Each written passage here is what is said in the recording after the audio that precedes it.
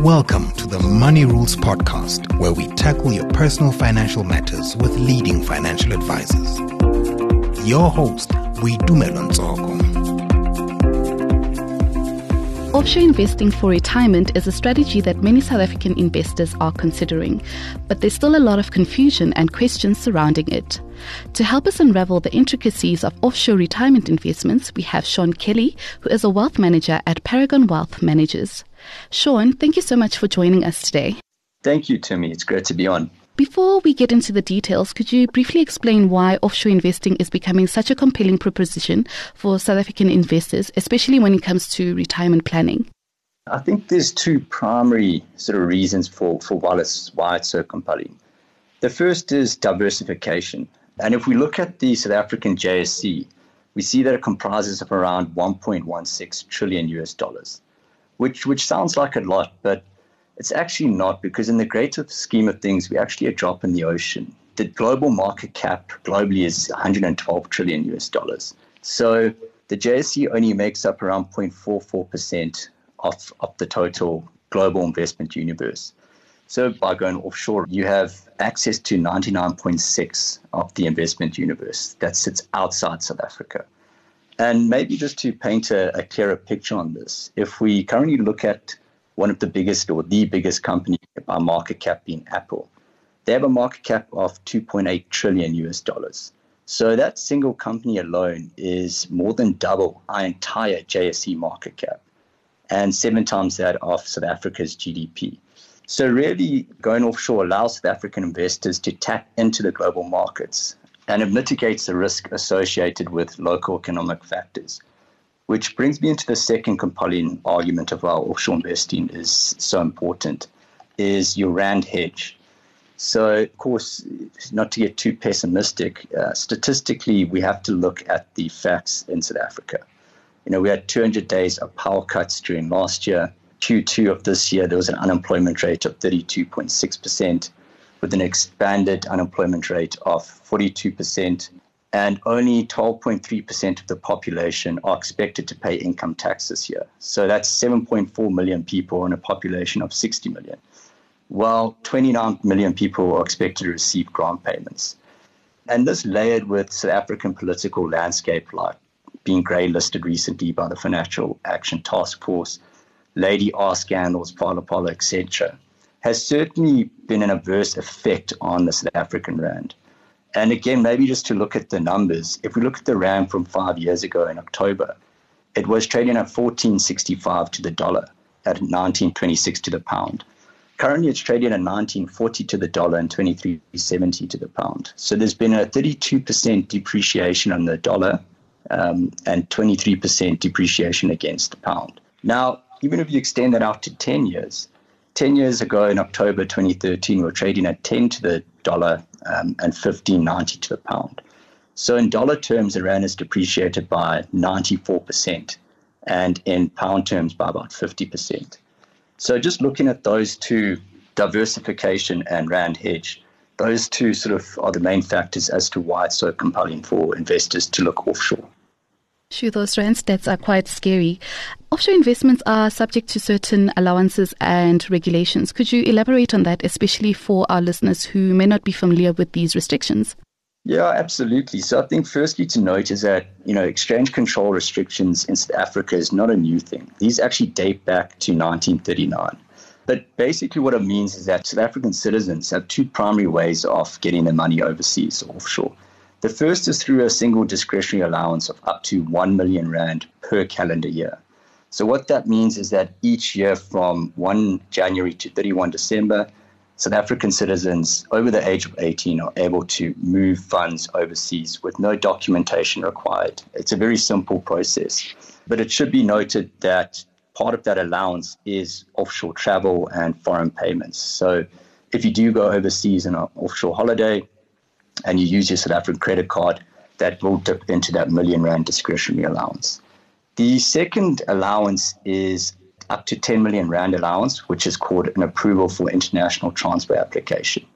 And there's been a lot of talk around this because it has recently replaced a foreign investment allowance.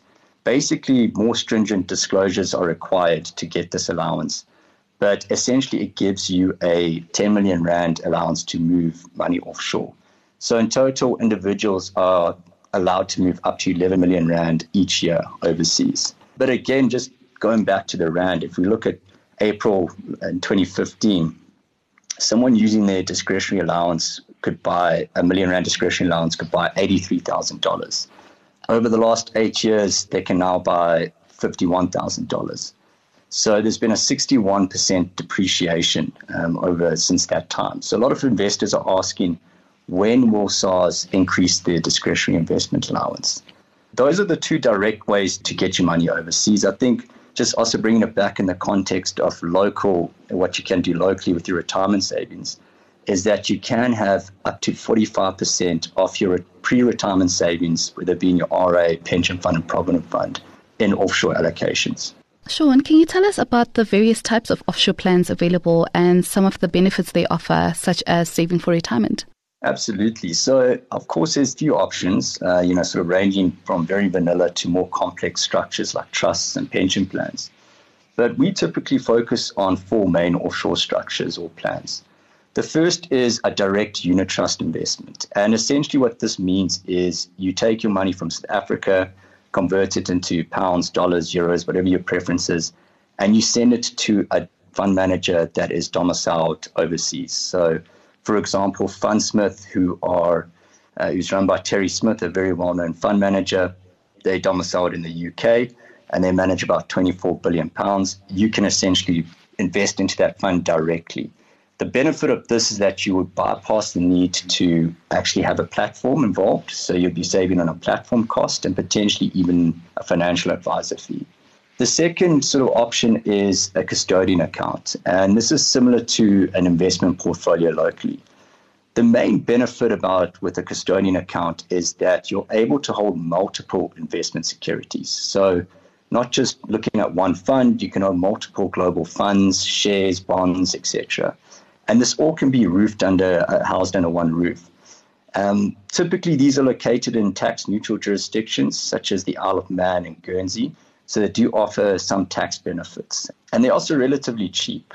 If you're looking at your platform fee or custodian fee, it's starting at about 0.15%, ranging up to about 0.2%. By comparison to local platforms, they typically start at 0.5% ex-VAT, so you're looking at 0.57% locally versus 0.2% offshore. And that slight margin difference of, call it 0.4%, can add up and accumulate over the years. And then thirdly, there is also international endowments. These are also very popular products, and they are powerful from an estate planning perspective because you can nominate your beneficiaries. Although the proceeds do form part of your estate duty calculation, the fact that you can nominate beneficiaries does help from an estate planning perspective. Additionally, endowment plans are taxed at a flat rate of 12%. So any restructuring or rebalancing or buying or selling in that plan will be taxed at 12%. And then moving down the list to a more complicated structures such as international pensions and trusts, these are typically governed by foreign pension legislations. And again, you can nominate your beneficiaries and they do fall outside your estate. But it should be noted that these are quite aggressive forms of tax planning. Just staying on the offshore pension plans, can you explain how they are managed and how they differ from local offerings? The local offerings are relatively restrictive. Of course, there's a new 2-pot retirement system scheduled to take place next year. But as it currently stands, you can only access your retirement fund at age 55. At that stage, you'll be able to obviously make a once-off withdrawal. You can take 1/3 as a withdrawal, and the first 500,000 will be tax-free. And the 2/3 then will go into a living annuity. Or you can opt to buy a life annuity, which will pay a guaranteed income. By comparison, the offshore international pension plan gives you full accessibility to your funds from age 50. So there's no need to go 1/3, 2/3. You can access the full amount. You can also take drawdown as and when you want.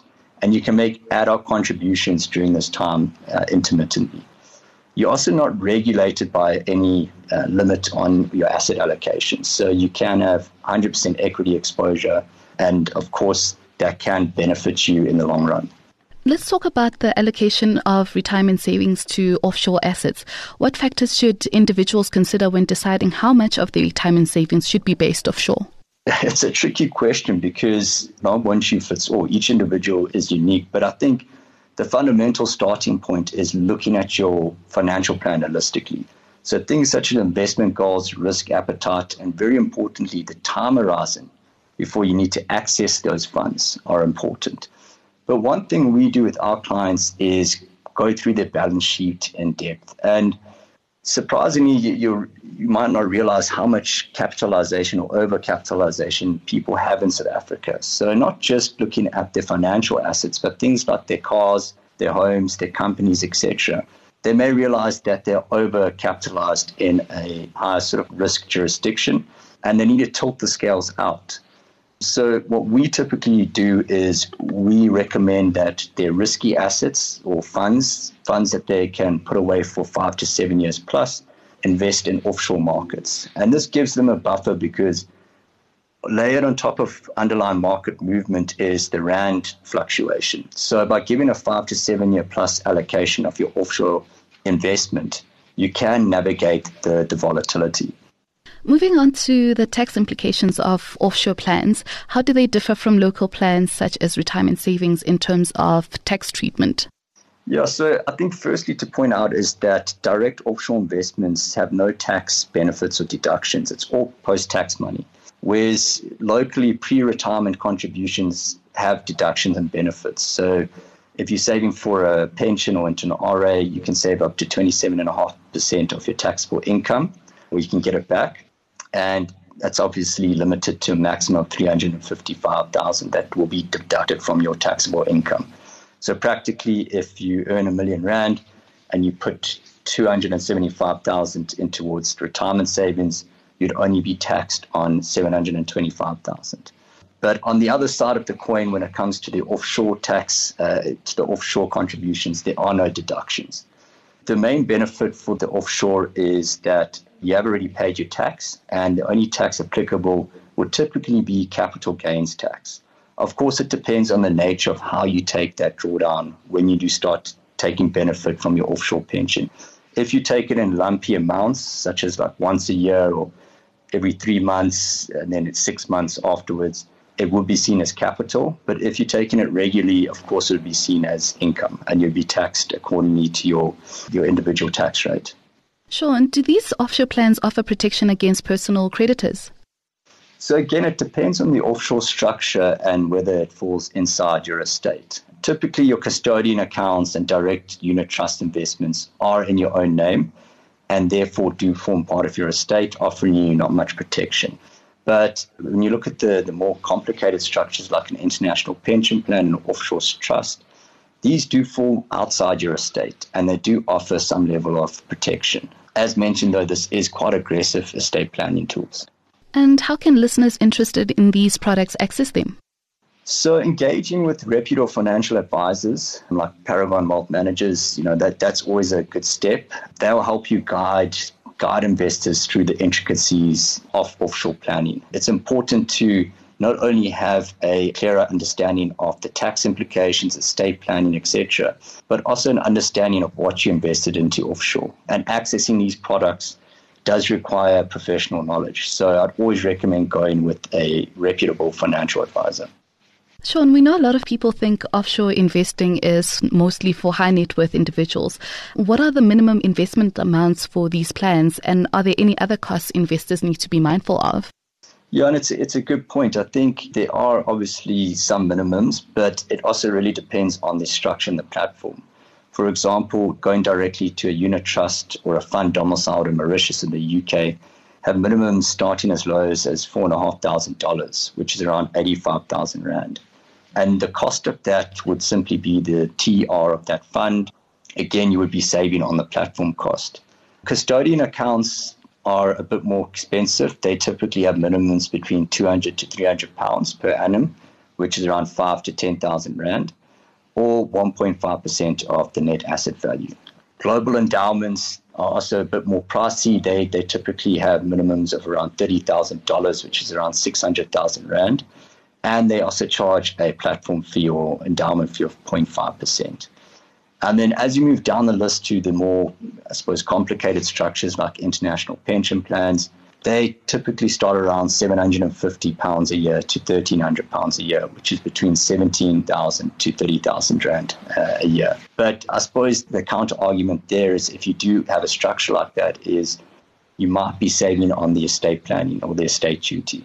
So those are the direct offshore sort of costs, but it should be noted that there are easier ways to get offshore exposure through local institutes. So, for example, Easy Equities, you can start an account through Easy Equities for as little as 100 Rand, and you can invest in offshore domiciled funds and asset classes. Sean, for our listeners who are really interested in this plan, do you perhaps have figures on how offshore retirement plans have fared compared to local retirement funds? I think it's all down to what you have been invested in, because no plan is always the exact same. So it depends on what the underlying investments have been done. For example, have you been in global equities? Have you been in bonds? Have you been in cash, etc.? One thing I can share with you is how the offshore markets have compared to the South African markets. And if we look at the S&P 500, which is our US market, in Rand terms, it has done an annualized return of 16.92% over the last 10 years. By comparison, the JSE has done 4.96% over the last 10 years. So the offshore markets, or the US market anyway, has outperformed the JSE market by close to 12% year on year for the last 10 years. And that should give you a good indication of how the offshore market performs comparatively. Sean, just as we wrap up, are there any other aspects we haven't covered that investors need to be aware of? I think, as always, it's just consider your holistic financial plan and your entire balance sheet. Importantly, look at your estate planning, your last will and testament, both locally and globally. All of these things are massive considerations when looking at offshore investments. Liquidity and currency risk, as well as political stability of the chosen investment jurisdiction, must be considered as well. Thank you so much for joining us on this episode, Sean. Thank you to me. That was Sean Kelly, who is a wealth manager at Paragon Wealth Managers. Thanks for listening to this episode of the Money Rules Podcast. To listen to more, go to moneyweb.co.za or the MoneyWeb app and follow MoneyWeb News for daily updates. Money Rules. MoneyWeb, your trusted source for business and investment insights.